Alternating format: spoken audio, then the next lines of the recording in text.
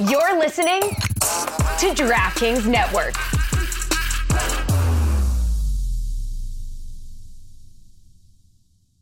Another day is here, and you're ready for it. What to wear? Check. Breakfast, lunch, and dinner? Check. Planning for what's next and how to save for it? That's where Bank of America can help. For your financial to-dos, Bank of America has experts ready to help get you closer to your goals. Get started at one of our local financial centers or 24/7 in our mobile banking app. Find a location near you at bankofamerica.com/talktous. What would you like the power to do? Mobile banking requires downloading the app and is only available for select devices. Message and data rates may apply. Bank of America N.A., member FDIC.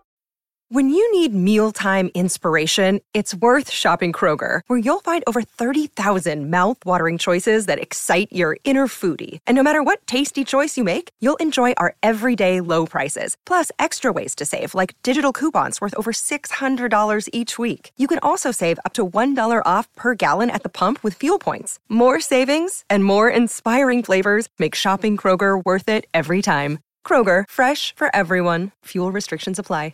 You know, it's funny, if you add an S to it, Oddballs turns into a completely different show. Yeah, we talked about this. If we had a show about grass, it would be Sodball. Yeah.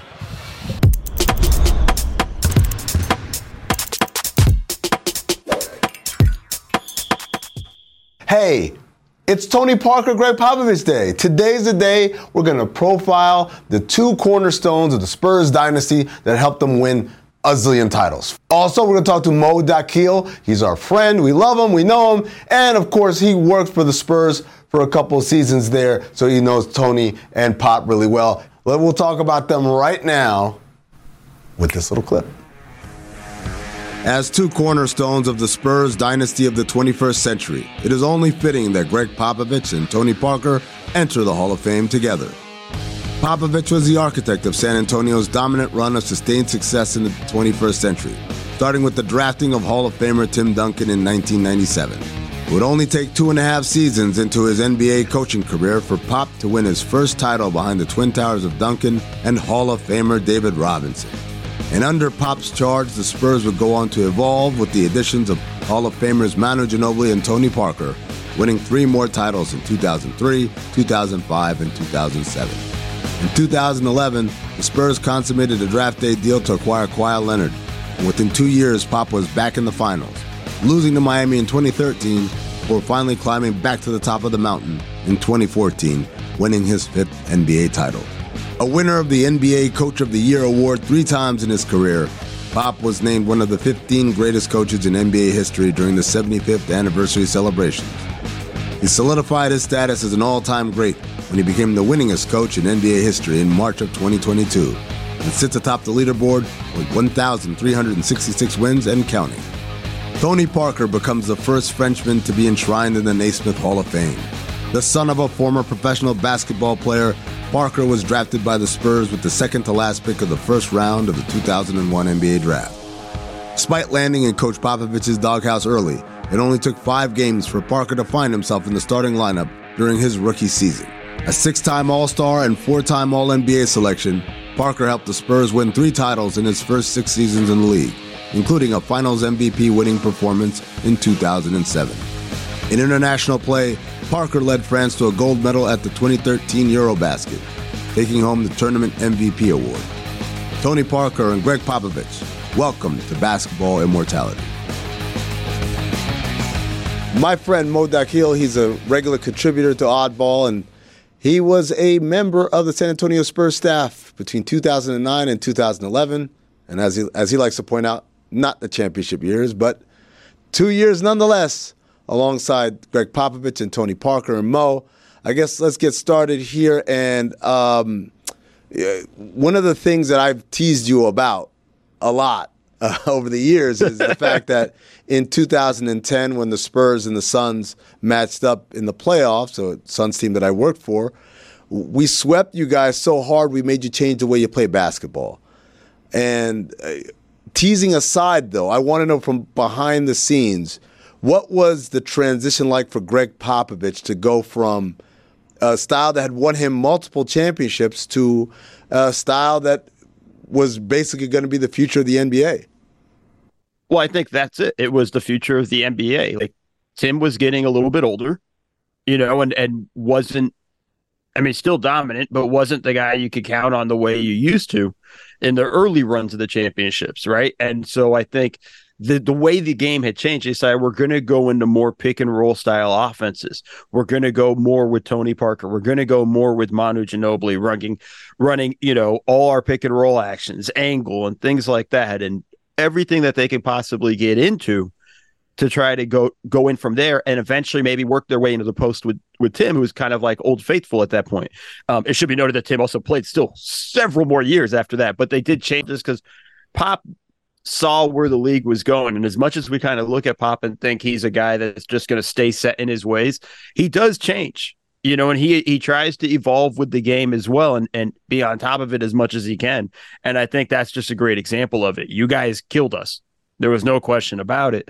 And then we, immediately went back to the drawing board. It wasn't like, okay, well, next year our stuff's going to work. No, it didn't work this year. We got to change. And that's kind of, the way I think Pop sort of looks at things. Mo, how overt was Pop about those kinds of changes? How overt was he about being like, we need to completely change the way we're doing this and I'm leading the charge? Or did it take what was the dynamic like in terms of how he approached evolving? Yeah, I think Pop's very upfront about it. Everybody saw what happened to us. I mean, we didn't even have that great of a year to begin with. We limped into the playoffs as a 6 seed. We knock out Dallas, in a 5-game series, and then we go to Phoenix, I mean, you guys were the 2 seed that year, right? We were the 2. You were the 2 because the Dallas we were the 6 seed. So, we go into that. And I think the writing was just on the board, but more importantly, then Pop goes and talks with his guys, not just his assistant coaches. I'm sure there were conversations with Tim. I wasn't privy to any of that, Charlotte, but there's conversations with that. It's sort of, hey, this is what we got to start doing. And Tim, who wants to win, has always been kind of the team player, was in with that. You can't do those types of things and start to kind of drift away from the superstar player that you have without his buy-in first. And I think that's the first thing Pop had to do. And I think from there, then we started to realize, hey, we got the okay, let's go. We got to start changing things. When you look at Greg Popovich and his coaching tree, the guys that came out from under him, to quote the great Larry Brown, who said this about himself, you don't have a coaching tree as a forest. Right, and then I think Greg Popovich, who is under Larry Brown's tree and in Larry Brown's forest, has a forest of his own. So many guys have come out of there. Head coaches: Jacques Vaughn, Brett Brown, Mike Budenholzer, James Borrego. The list goes. Monty Williams. The list goes on. Steve Kerr, you could say as well. During your time, you saw a couple of those names leave and become head coaches in their own right. What does Pop do to nurture and kind of develop guys into head coaches? Well, one, I think he empowers them. There's a lot of coaching staffs that every coaching staff's ran differently. Everybody does things differently. I'm sure you have a different experience and than for me, but he fully empowers these guys into getting involved and making sure they're on top of it and well aware of all the things that go into it.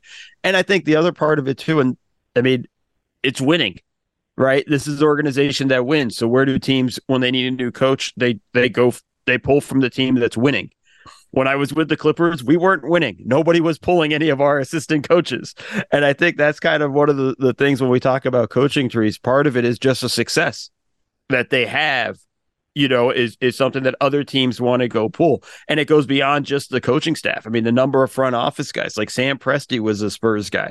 You have a lot of guys that end up getting pulled all over the place. Sean Marks, another front office guy, coming from the San Antonio system. I think it's just they empower these guys and prepare everybody to get to the next step. And I think that's the important aspect that you're looking for. And Pop just says, like, these are the things you got to learn to do. And that's everything that happens along those trends. And it's, young coaches. Will Hardy's a pop guy. Ime Udoka came from Pop. Like, there's a whole lot of different guys that we're seeing, and it's just a continuing trend that's, lasted this long. I'm kind of shocked. Mo, you've told us some amazing stories about Pop on and off air, and I think you spoke a little bit about this one of the times you came on. But he's known for way more than his basketball brilliance. Pop is like a legendary figure in the basketball world, and everyone feels some type of way about him. What was knowing him on a personal level like? Oh, it was awesome because it was something, when you get to San Antonio, like I didn't know anything about him beyond what we know publicly, right? And my perception of him versus, the reality was so drastically different, and I think that's kind of the common thing with that. And I think, you find like all these little things where he's just so excited to share. I went to his house to drop something off, and he wanted to show me his antique book collection. Charlotte, like you being a rares book dealer is something that's would sing to you. But this is Brett Brown and I are in the Olympics in London, and he's taking us out to dinner, and he's like giddy as a kid because he got to go to an antique bookstore and bought a whole bunch of first editions and is listing them off. I don't remember any of them, unfortunately, because I was too busy eating. But there was a whole level of like, that's the stuff he loves. We know about the wine and he loves great dinners and things like that. But it's all those kinds of small stuff with him. And he kind of just showed me too, like, you don't have to be just all basketball to be a great head coach, and I think everybody's different in how they do things. But I think that's the stuff like I take away from him in that sense of like, you can be a well-rounded individual as well as be a great NBA head coach. What was it about Tony Parker? You ever talk to him about how he transitioned from scared French kid to, basically finals MVP caliber player? Part of it for Tony is, he came in, literally used the word kid, like he came in as a kid at 19, and this is one of those things where it was still really challenging in that regard. And Pop was extremely hard on him. Like he had to find, how to handle that stuff and the toughness that comes with it, and sort of hardening with that and dealing with all those instances, like you said, getting benched and things like that as a young guy. I probably never fully had those conversations with him, but knowing him and seeing the way he operates, there was just a level of confidence. So even at the end, even when he was shaking a little bit of like, I can do this. And I think that's part of it is, he was there working constantly with Chip England, working on his shot and things like that. And that's a guy that's going to try to pump you up and fill you with confidence and get you excited. Everybody around him was working with him to help him get to that level. And I think once he kind of matured a little bit more, you really start to see it blossom. And then to the point where, like you said, eventually they start turning the team over to him, and that's something we didn't envision early on in his career. There were times where you weren't sure if, how much longer him and Pop could last as a relationship. And they lasted 15 years. Like it's pretty impressive in that sense. And I think it's just a level of the maturation process is sort of what helped him come along with all of that stuff. And then, of course, just the success. The team begins to roll and he begins to be a centerpiece of it. How do you think that people in San Antonio think of Tony Parker? Oh, they love him. I mean, it's look, he brought them championships, in the finals MVP. I mean, it was all of those things. There were always stuff out there. There was always things every now and then. Are the Spurs going to turn Tony Parker into Jason Kidd? During that finals run, even, there was stuff like that. There's always small little snippets around there, and it never affected him. But I think the Spurs family, and I mean the community itself, loves him. He's part of that big three, and I think that's one of those things there. And now that they got another French kid in Victor Wembanyama, I think they're going to see Tony around a little bit more. And I think they're, again, just going to continue to embrace him. Mo, one of the things I used to do in Phoenix was we'd create these teaching tapes. Based off of, the best of them, how they did it. So we had a navigating screens teaching tape that was based off of Reggie Miller and Rip Hamilton. We had a guard post-up teaching tape that was based off of Sam Cassell and Gary Payton.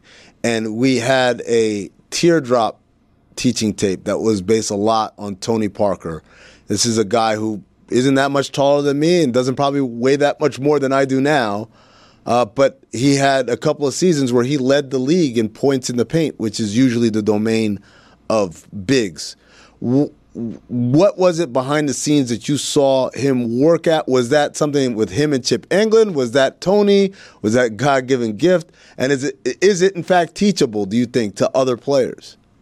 It's teachable to an extent, but I don't know if you could ever be as accurate as Tony was without it being somewhat of a natural ability as well, right? Like the way his consistency with it and being able to just dominate. Like you said, as soon as he got in the paint, and if that floater got up, it was in. It didn't matter. If he got the floater off, it went in. And I think it was just the natural ability, the constant repeat. Let's do this rep over and over again. The repetitions nonstop of the skill and to truly master it, I think are the things that went into it. And I think, Chip working with him on it nonstop. This is part of their program. And, as well as I do, everybody has the 5-minute warm-ups where they do the floaters and the next shot. And the amount of time they would spend on just floaters was really shocking. But now you understand why, because it truly was his bag. You made a teaching tape off of it. Like, that's how good he was out of it. You mentioned all the, floaters and practicing and everything. What's something that you think might surprise people, behind closed doors that you got to see about Tony besides his work ethic that you think might be interesting? I mean, really just friendly dude, wants to be around and hang, and talk and hang out and check on everybody in general. And then, that was his kind of spiel. He had the workout time after practice. The rookies generally have to start before practice, have to get there early. The vets get to do it after practice. He would do that. He'd go hang for a minute and then boom. He did his job and he was out. And I think those are the kind of things, but he was always checking on everybody. You good? You good? You good? Like, that's the stuff from Tony I kind of remember. Mo, when you think about both of those guys, Pop and Tony, the most underrated thing about each of them, not the thing that nobody knows about, but the thing about them you think, man, people don't appreciate how good he was at blank. With Tony, I don't think people appreciate just how tough he was, and it's easy to not see. I talked about it a little bit, but just the ability to take the wrath of Pop, which can be tough, and any coach for that matter. Coaches can be really hard, but to take that stuff and continue to push on and thrive ultimately through it, that there's a level of toughness that comes to it that probably doesn't show that much on the court. With Pop, I think it's just the way he went about treating all the players essentially the same. You don't treat every player the same. There's a hierarchy, right? Tim can get away with a little bit more than, say, Matt Bonner. But Matt Bonner never felt that way. And the thing with Pop, it's after he comes down on a guy in film session or whatnot, it's putting his arms around the guy afterwards when they're walking out of film session, and making sure the guy knows, hey, it wasn't personal. It's the Godfather, it's business, not personal. And Pop kind of reeling them back in. I think Pop's ability to kind of stay attached to his guys is something that a lot of people don't understand how to do even. His name's Mo Dakhil. He's a frequent contributor here on Oddball. Mo, thanks a lot. And I guess I won't see you in Springfield from the sounds of it. You're just too lazy to make the trip, huh? Yeah, no, way too far. If it was, I'll be honest with you, even if it was in LA, I probably wouldn't have gone. Thanks, Mo. Thank you. Have you ever wondered if Chet Holmgren might be a descendant of Abraham Lincoln? Or if a UFC fighter could beat an alien in a fight? You might have not, and that's okay. But Shea Serrano and Jason Concepcion from the Six Trophies podcast have.